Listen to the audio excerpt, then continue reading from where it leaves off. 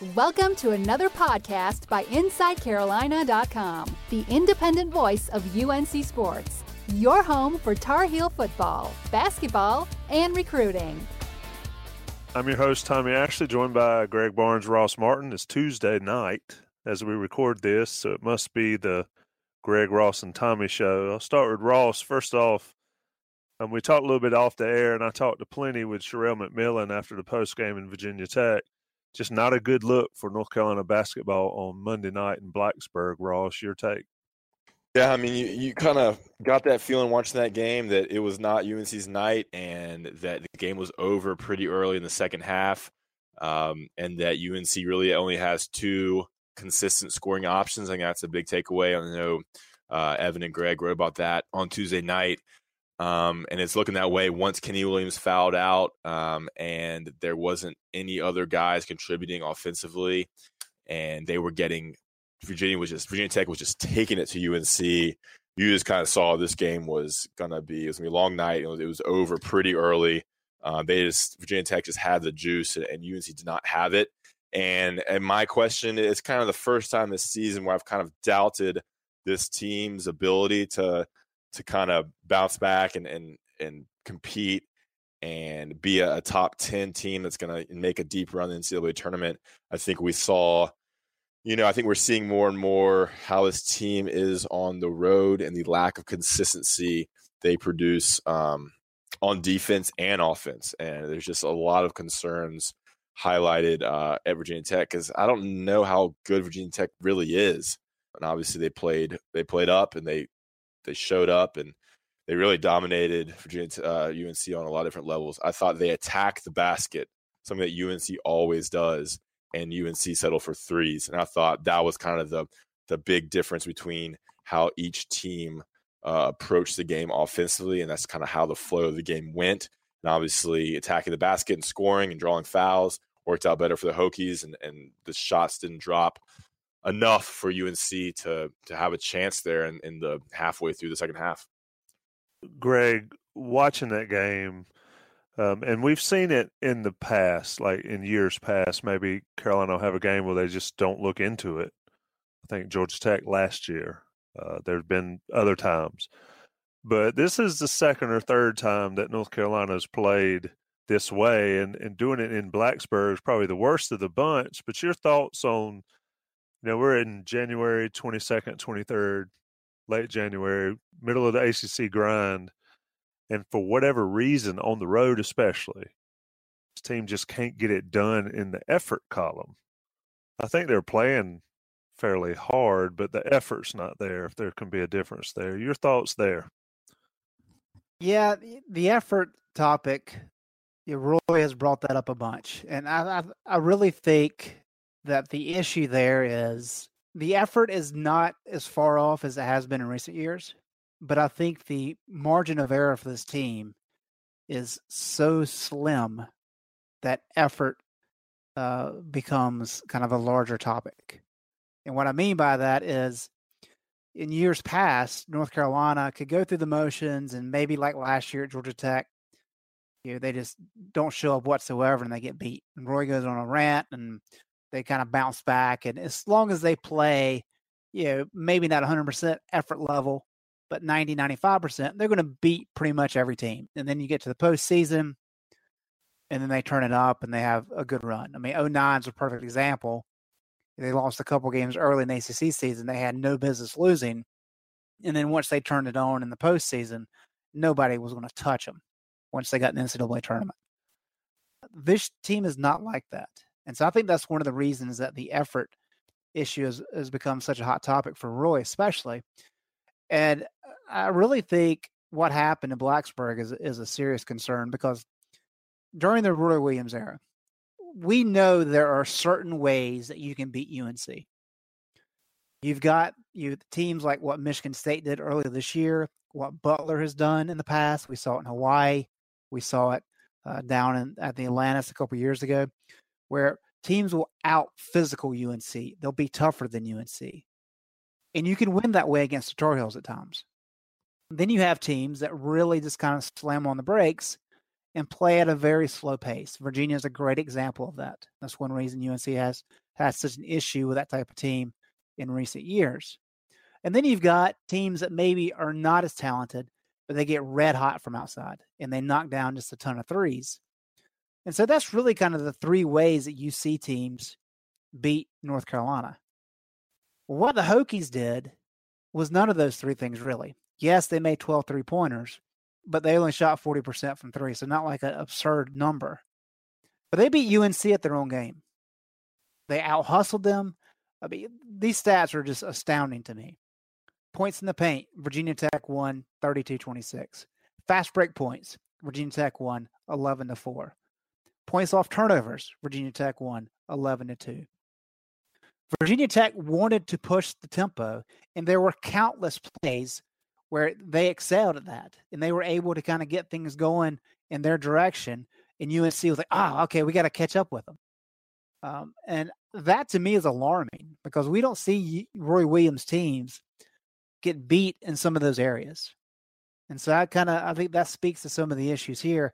And so when Roy talks about effort, I really think that's the call of saying, hey guys, if you don't give it your all every single night, you're going to have games like this where they're going to come down to the wire. And UNC has been afforded some breaks because they are a veteran team. They know how to close games out. And so, at Notre Dame, against Wake Forest, at Tennessee, they've been able to kind of rally despite not playing well. And yes, they're 1-3 on the road in the ACC, but Wake Forest was a lot closer than that game should have been, and UNC lost at home to Wofford. So this is not an isolated road game situation. This has been an issue all season long, and when they're not playing with that effort level at maximum level, we see some issues like what happened in Blacksburg, and I think that's the main reason that effort has been such a kind of a hot talking point of late. And Ross, before we get to questions off Twitter and off the message board, I've given Felton a hard time all year about what he's bringing to the table, and he had some issues against Virginia Tech as well. But it's kind of like we talked about off the air. You got veterans out there that were struggling with the concept of playing up to Virginia Tech's level.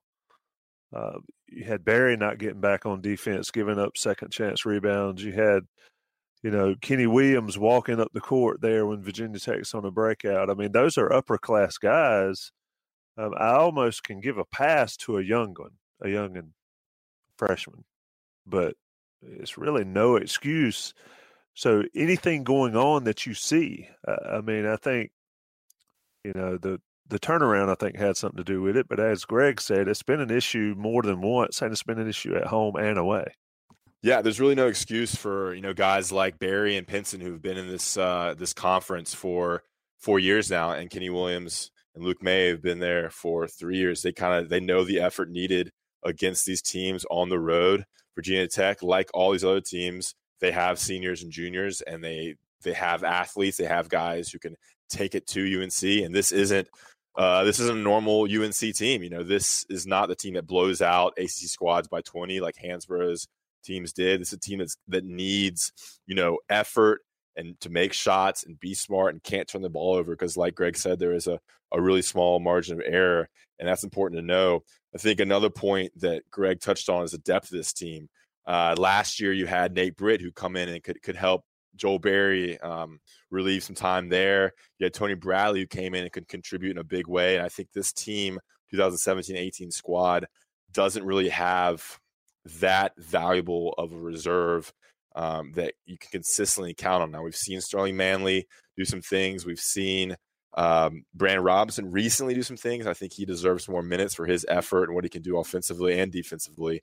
But there's just a lot of glaring errors and issues with this team and missing parts that we've talked about endlessly on this podcast. And when you combine that with a little lack of effort or focus or whatever it is, it's kind of hard to kind of put into words and conceptualize effort and energy. There are some big time issues moving forward. I think UNC will continue to lose some road games. I think there's kind of blood in the water with the ACC. Coaches are going to see how to attack UNC because I think Virginia Tech laid out a kind of a blueprint of how to take it to UNC and how to crash the boards and how to box out. And we're looking at a team that if they don't, really pick it up in certain areas, it's going to be some dicey games moving forward. And people are hopping off the bandwagon and thinking the season's over. But remember, this team has 5 losses. There's a lot of games left, and this does have senior leaders. So they do have guys who can kind of put it all together. And I think that's important to remember before we just completely bash this squad off of a big loss. I think this was a big loss, but obviously it's hard to play on the road. And the spread was, 3 or 4 at game time. A lot of stuff there to unpack with that, Ross, and it sort of leads me to some of these Twitter questions. So let's start with those. And Greg, it's something we've talked about, I believe, on these shows. Felton playing with Berry. I don't know that it's happened much at all. I know that Roy Williams will move Berry off the ball and let Pinson sort of run the show. But your thoughts on letting Felton get some time out there with Joel Berry? Maybe less pressure when he's on the court if Berry's out there with him. Well, I think the easy answer is that's a good way to get Felton some minutes, sure. But if you're playing any kind of traditional lineup, which Roy still is doing, maybe not half the time, but they're getting plenty of minutes, you've got Cam Johnson, you've got Theo Pinson, you've got Kenny Williams. So you're going to take one of those guys off the court for extended minutes just to give Felton some extra minutes? I don't think so. And so the way that the lineup is kind of structured right now, your strength is on the perimeter. And so you have to take one of those guys off the court to give Felton some minutes that maybe he hasn't quite earned. And I think that's really what it comes down to is, in theory, yes, that makes a lot of sense. But against Virginia Tech, after the first 12 minutes of the game or whatever, you're trailing. So is that the time to really give Felton a lot of minutes? I don't think so. I think if you see some games that maybe UNC can blow some teams out, which I don't know if there's any of those games left on the schedule, that would be an opportunity to do it. But for now, when Berry goes out and Felton comes in for him, Felton's got to prove that he deserves some minutes and that he earns that time. And I think that's how he gets more playing time. And then maybe if you can steal some extra minutes alongside of Berry when they go with that small lineup, maybe you'll see that some. But I think that's the primary issue, and that's why you don't see those two guys on the court together much, if at all. Yeah, and it comes down to the chicken and egg sort of thing, Ross, that we've also talked about. Felton needs more minutes, but he hadn't really earned more minutes. So at some point he needs to play more to show that he can, help out. But Roy Williams can't play him with the risk of losing ball games. But then when you have the upperclassmen like we saw against Virginia Tech not putting forth the effort, Ross, in your opinion, should that give Felton more time, or even Brandon Robinson, like you said? Because I agree, and Sherelle talked about it last night on the postgame, that Brandon Robinson's probably earned some more minutes. I mean, it's a quandary that Coach Williams is in, so how does he approach it heading into NC State? That's tough. I think you just got to run with Felton and just let him make some mistakes in the first half and get him comfortable and see what he can do, because we've said we've seen flashes. You just got to give him more time to get in the flow of the game. It's so tough to get in the flow when you're taken out and you're in that fear of making mistakes, and when you do, you're gonna get yanked. So I would give him more time, 4 or 5 minutes in the first half, and then spot minutes in the second half when you have when you figure out if you really need Berry in for the long term or what. So that's what I'll do. And I think it's clear Brandon Robinson's earned more time and can split minutes now with Theo and Kenny Williams and help them, because I think Brandon Robinson brings a lot. He's shot. He knocked down that jumper last night. He was 2 for 2 against Clemson. He's long. He can rebound. He's aggressive. Obviously he's going to make some mistakes here and there as he continues to learn the system, both on offense and defense. But I think he's a guy who could be that energy guy off the bench and really come in. And it seems like he can come in and knock down shots. And he deserves more time. And I think he will get more because he has been kind of a bright spot in recent games. Greg, let's go inside. Manley and Brooks are the guy. Huffman's not getting any relevant playing time here. So Someone asked, Thomas Fanjoy asked on Twitter, why is Manley behind Brooks in the rotation? And I sort of understood that when Brooks was starting and Manley had to come off the bench for the conditioning test he hadn't passed to be able to start. But neither one of them got many minutes against Virginia Tech or against Clemson, if my memory serves. But your thoughts there on that rotation that's going on?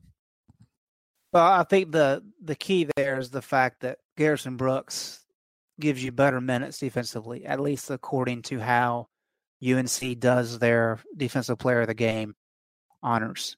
I was trying to find that stat right here because I know Brooks won it again a couple games ago.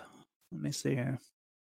And while you're looking, that would be a good question for Dewey Burke on one of our next podcasts is how is that graded? Because like you said, as you look for that, you said at least the way they grade it. And and it's graded plus minus. I mean, you have positive plays, you have negative plays. And so you guys that play a lot more minutes, there's more opportunities for grading. But Brooks has won that award 4 times this year.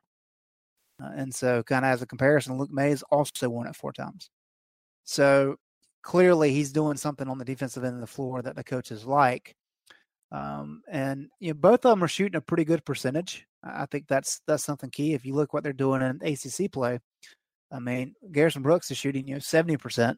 Manley's at 52%. Manley's taking a lot more shots, even though Brooks is getting some more minutes. So I don't think it's really worth dissecting, hey, why is this guy getting more minutes than this guy?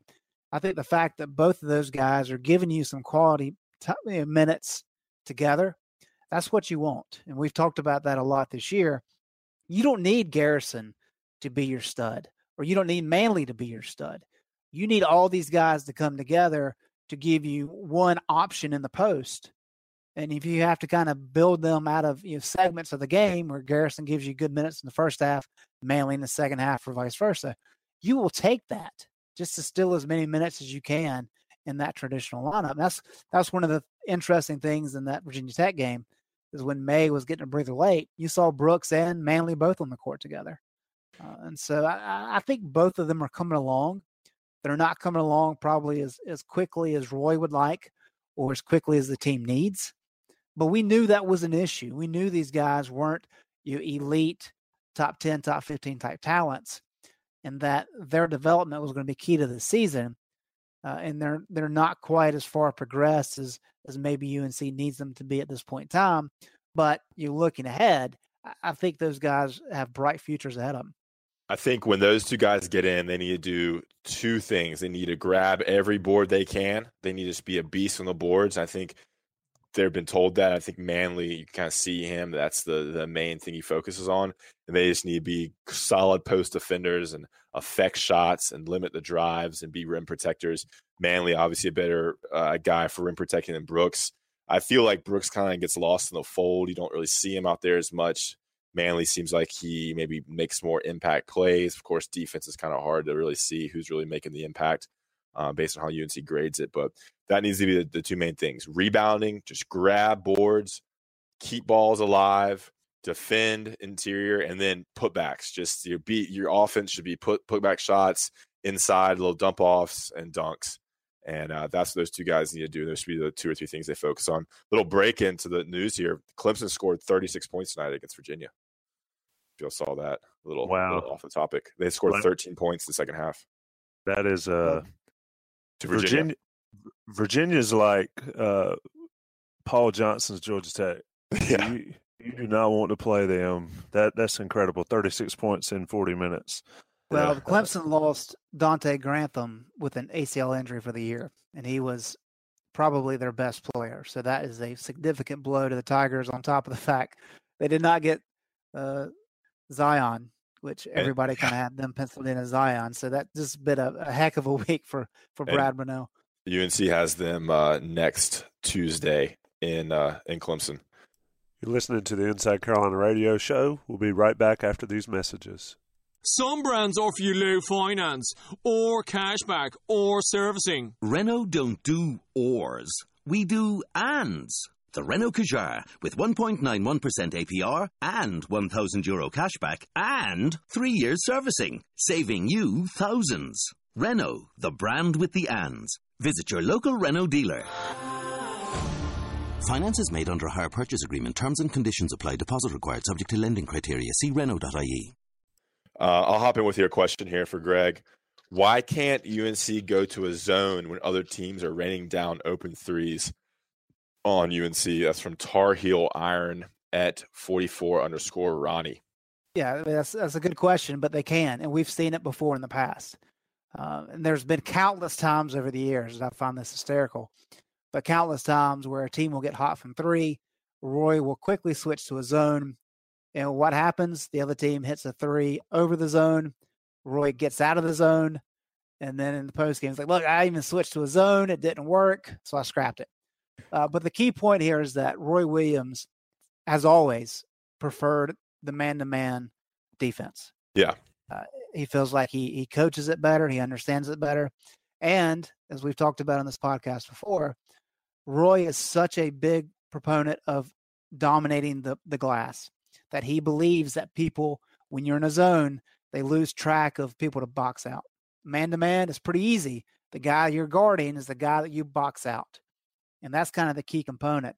And I know another question was about switching ball screens when you're in man-to-man, help defense. The key that people need to understand about how Roy Williams runs his defense, it's kind of exactly the same way that he likes to run his offense. It's from the inside out. He wants to take away the high percentage shot at the rim. And so if a team is able to get into the paint, he wants his guys to help off the perimeter and stop that shot at the rim. And what we've seen this year a lot, and we see it every year, is that teams that are able to get dribble penetration, they're able to kick out and teams get open looks. Now, where UNC has had success in recent years, especially with a guy like Marcus Page, who was really good on-ball defender, you didn't see guys getting into the paint quite as easy. And so you didn't have as many as those open kickouts. Roy has talked about on-ball defense has been an issue this year. But in terms of switching screens, you're kind of limited. I guess you could do it more with the small lineup. You're kind of limited when you have some of those bigs in there, because if you have Brooks or Manley and they get matched up with a small forward or guard, you forget it. They're just not in a position yet to be able to switch and be effective on the perimeter. So I think that probably has a lot to do with it. But he likes just sticking with basic man, fighting through screens, and doing. That's just what he's always done. That's what he's comfortable doing, and that's why he does that. And he doesn't refuse necessarily to switch to the zone. He's just not comfortable playing the zone for extended periods of time. Yeah, I mean, I think Roy is a purist, and I think it's the most basic defense that's the most effective, and obviously they practice that. That's what you want to use the most. I've always thought, zone is something that teams can shoot over and find holes to shoot in, and I think defending jump shots and three-point shots man-to-man is much better for that, because you have a guy on the ball, and they can't find those little gaps that a zone allows. And yeah, UNC's always gone through screens. You always have the guy who's guarding the screener hedge out, which means kind of make sure that the ball handler is being defended while your guy goes over under the screen, and that's kind of what UNC has always done. And I think it's been pretty effective. Obviously, a screen is a good offensive move. It's an effective move for successful reasons. So that's why they do that. But I would answer that question. I got a question for you, Tommy. But let me say this about Carolina's defense, and we've talked about the hedge and all the 20 ways to deal with the pick and roll and all those type things. But Carolina's issue is not overhelping. It's not leaving open threes. It's they cannot stop the ball. Yeah. And I wanted to get both of your takes on that. That situation is a killer for any team. I mean, we've seen, I'll use Duke as an example. When Duke can't stop dribble drive, they get beat by teams that can take advantage of that.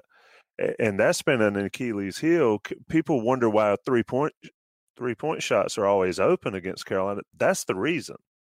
And they're not open when they have somebody that can keep somebody out of the lane. So I think until that improves, and that's got to come from Barry, it's got to come from Kenny Williams, who had been doing well. It's got to come from Theo Pinson. What I've seen late against North Carolina, I saw it a lot against Virginia Tech, is Barry and Pinson, and Greg, your thought on this, seeing it in person, is Barry and Pinson with their hands up, trying to slide, trying to prevent the guy from getting around them. The guy gets around them. They're not in a position to do anything other than either let him go or foul him. And then somebody comes and helps, and it's just easy pickings for any decent college guard. And that would be the biggest disappointing thing from looking at it, Carolina's defense from that perspective is that portion of it, that Barry, Pinson, and Williams of late have really struggled doing that. And there's a couple things here. Number one, it's very tough to control dribble penetration given some of the rule changes with hand checking kind of being outlawed and a lot of these different things, kind of limiting physicality and the fact that you can carry the ball now essentially without getting it called. So a lot of things work in the offensive players' favor. But the other dynamic too is there's a big difference in allowing a guy just to go right around you and go right down the middle of the lane, which there's Cam Johnson has struggled with that at times, especially when he first came back and still getting into conditioning. But there's also a guy can kind of get around you, but if you can change his angle of attack to where he's not going straight down the lane, but maybe having to go across the lane, that's okay. You can live with that because you don't have to help quite as much. But I think another factor too is kind of the depth, and you're seeing a lot of issues. Felton's having problems with it. Playtech as freshman. A lot of people not Nate Britt. Nate Britt was excellent defensively with on-ball defense. And with him and Marcus Page, as I mentioned earlier, both of those guys are really good with that. And so you lose them over the last 2 years. And now Barry does a pretty good job with it. Kenny does a pretty good job. Theo, not as well as he needs to be. But if Barry and Williams aren't perfect, then you do have some situations. And I think you do see some times where guys are over-helping off the wings. And that does make for easy pickings, like you said, Tommy. So I think there's a lot of different things that go into it. I think, as Roy has said, Kenny is consistently a really good defender. Joel is a good defender, probably not as consistent as he needs to be. And considering he's guarding the point guard who does most of the damage, especially with penetration most of the time, that leads to some problems. And without really anybody else able to come in and give him a breather, that's where kind of some of the minutes become a factor as well. And Ross, I didn't mean to cut you off, so you go ahead and ask your question, and I will pontificate. Kind of get some quick hitters in here. One guy asked, I think this is a good kind of off the topic a little bit, but, did the sun come up tomorrow for UNC and the coaches and players? I mean, the fan base seems to hop on. This leads to a broader question. The fans and everybody and us and the media seems to just hop off this UNC team every time they lose. And then every time they win, we're back on and they're great and they're knocking down threes and their offense is awesome. The small ball lineup is great and really knows what he's doing. And then one loss and it's trouble. So, I mean, what kind of team is this? I think from a broader scheme, is this are they going to come back and rock off, 3 or 4 wins straight and be a top seed in the ACC tournament? Or are we in a place now where we've seen more games where this team, I think, is kind of, it is what it is. They're going to lose these away games. I think this is a question, kind of a general broad question on the fan base and the media and how we kind of operate with the fickle nature of this UNC team. I guess that's for both y'all. Let's dive in.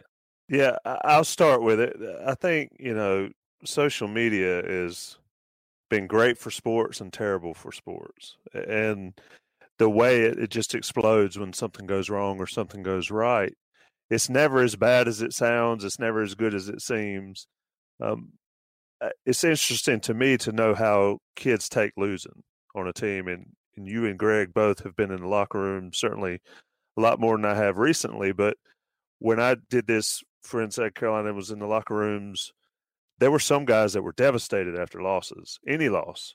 And I was around when they lost quite a few, 20 of them. And there were guys that were devastated. There were guys that didn't seem to bother that much. And so that would be, from outside looking in, is wondering how this team takes those losses. Now, does the sun come up? Players know that you've always got another shot until you don't. And at this point in the season, it's mid to late January. Carolina, like you said earlier, Ross, has got a lot of basketball left to play. The one thing from looking at it from this side of it is that the issues don't seem to be improving. In fact, they seem to be maybe sliding backwards a little bit. And somebody else on Twitter asked, is this 1994 all over again? And I remember that team very well because you had a national championship team in 93, and then you had all those guys were juniors that were on that team. So you had Montross and Reese and Phelps and all those guys come back, and you got Stackhouse and Wallace. Yeah, and Salvadori. And you had Stackhouse and Wallace come in that you had to play. Dean Smith had to play those guys, and that created that friction with that team. Maybe with you guys, Sal, not, you lose your starting position to a freshman back then. Dean Smith played, seniority ruled and all that, different mindset. I don't think this team has anywhere remotely close to that talent at all. That was probably one of the most talented North Carolina teams ever in 94, and then 95 and 96 and 97, 98 sort of continued that trend. But Greg, your thoughts on, from what you've seen, the mindset of them. I mean, you play a ton of games, you're going to lose a few. I think the trending way for me looking at it is what would be most concerning, and what I think is most concerning for the fan base. Well, I would say this about the team real quick in terms of kind of locker room dynamic. I think you have two clear leaders in Joel Berry and Theo Pinson. They operate kind of good cop, bad cop. Berry will get on you pretty hard, and Pinson's kind of the rah-rah guy. And then you have Luke and Kenny as the veterans who kind of lead by example. They put in the hard work and those types of things. And there's a lot of young guys, a lot of new faces. And so I think that's kind of been a process. But I think the big thing for the fan base, and part of the reason you're seeing some of this vitriol, I guess you would say, with the team, is that North Carolina has been in the national championship game the last 2 years. But people need to realize that North Carolina has lost Bryce Johnson, Marcus Page, Justin Jackson, Kennedy Meeks, Nate Britt, Isaiah Hicks, off those last two teams. That is a ton of talent that walked out the door. And yes, they've got some good pieces back, but this team has nowhere near the talent level that those last two teams had. And the 94 question, Tommy, I mean, you can make the argument that the 94 team was more talented than 93. And so there was every good reason to expect and to demand that team at least get to the Final Four. So there was understandable outrage when that team got upset by Boston College early in that tournament. This is a different team. I mean, it is built a different way. They don't have the talent. They got good leadership. What we've seen is, against some teams where they didn't play extremely well, against Tennessee, against Wake Forest, some issues there, but they played well enough because they're veterans late to be able to make plays to win some of those games. And that's how it's going to be the rest of the way. Is they're going to have to grit out some of these games. There's going to be a lot of tough ones. Saturday's going to be tough. I think State is a matchup problem for UNC. And so that's going to be a hard game. There's going to be a lot of those. But I would say that they have good leadership, so that bodes well. And Roy Williams' teams always get better. You can knock on him as much as you want to. His teams, every single year, they get better as you get closer to March. And so this team will get better. They're going to win a lot of games. Are they good enough to win the ACC? I'm not sure about that. Can they get a bye? Of course. They've got to play better. But with him as your head coach, you have to feel pretty good about that, even though there are plenty of question marks right now. Good stuff, Greg. Good stuff, Ross. Appreciate you taking some of the ask question weight off. It gets kind of stressful trying to figure out good questions for you guys sometimes, but always fun to do these podcasts. I know that it's a long way until Saturday, but it'll be here before you know it. Carolina and NC State, I believe that game's at noon. Is that correct, in the Smith Center? So it should be I agree with you, Greg. I think State's a matchup problem, and I think Yurt 7 and their other bigs could present some issues. Man, if UNC loses State, well, there'll be some people jumping off the buildings, man. Coming off that Virginia Tech loss and then home versus NC State. Can you imagine? Yeah, all bets are off if that happens. But yeah, and State's been able to beat some good teams, so we'll see. I think the key there, and I think your man Joe Giglio posted Angry Roy's in effect, and who does Roy hate worse than anybody? And that's NC State. Yeah, so that's right. It'll be interesting to see how Carolina comes out in that. But anyway, that'll do it for this edition. Greg, Ross, appreciate you joining me. Thanks, Tommy. See you, Tommy. Thanks for listening to InsideCarolina.com, the independent voice of UNC Sports, your home for Tar Heel football, basketball, and recruiting.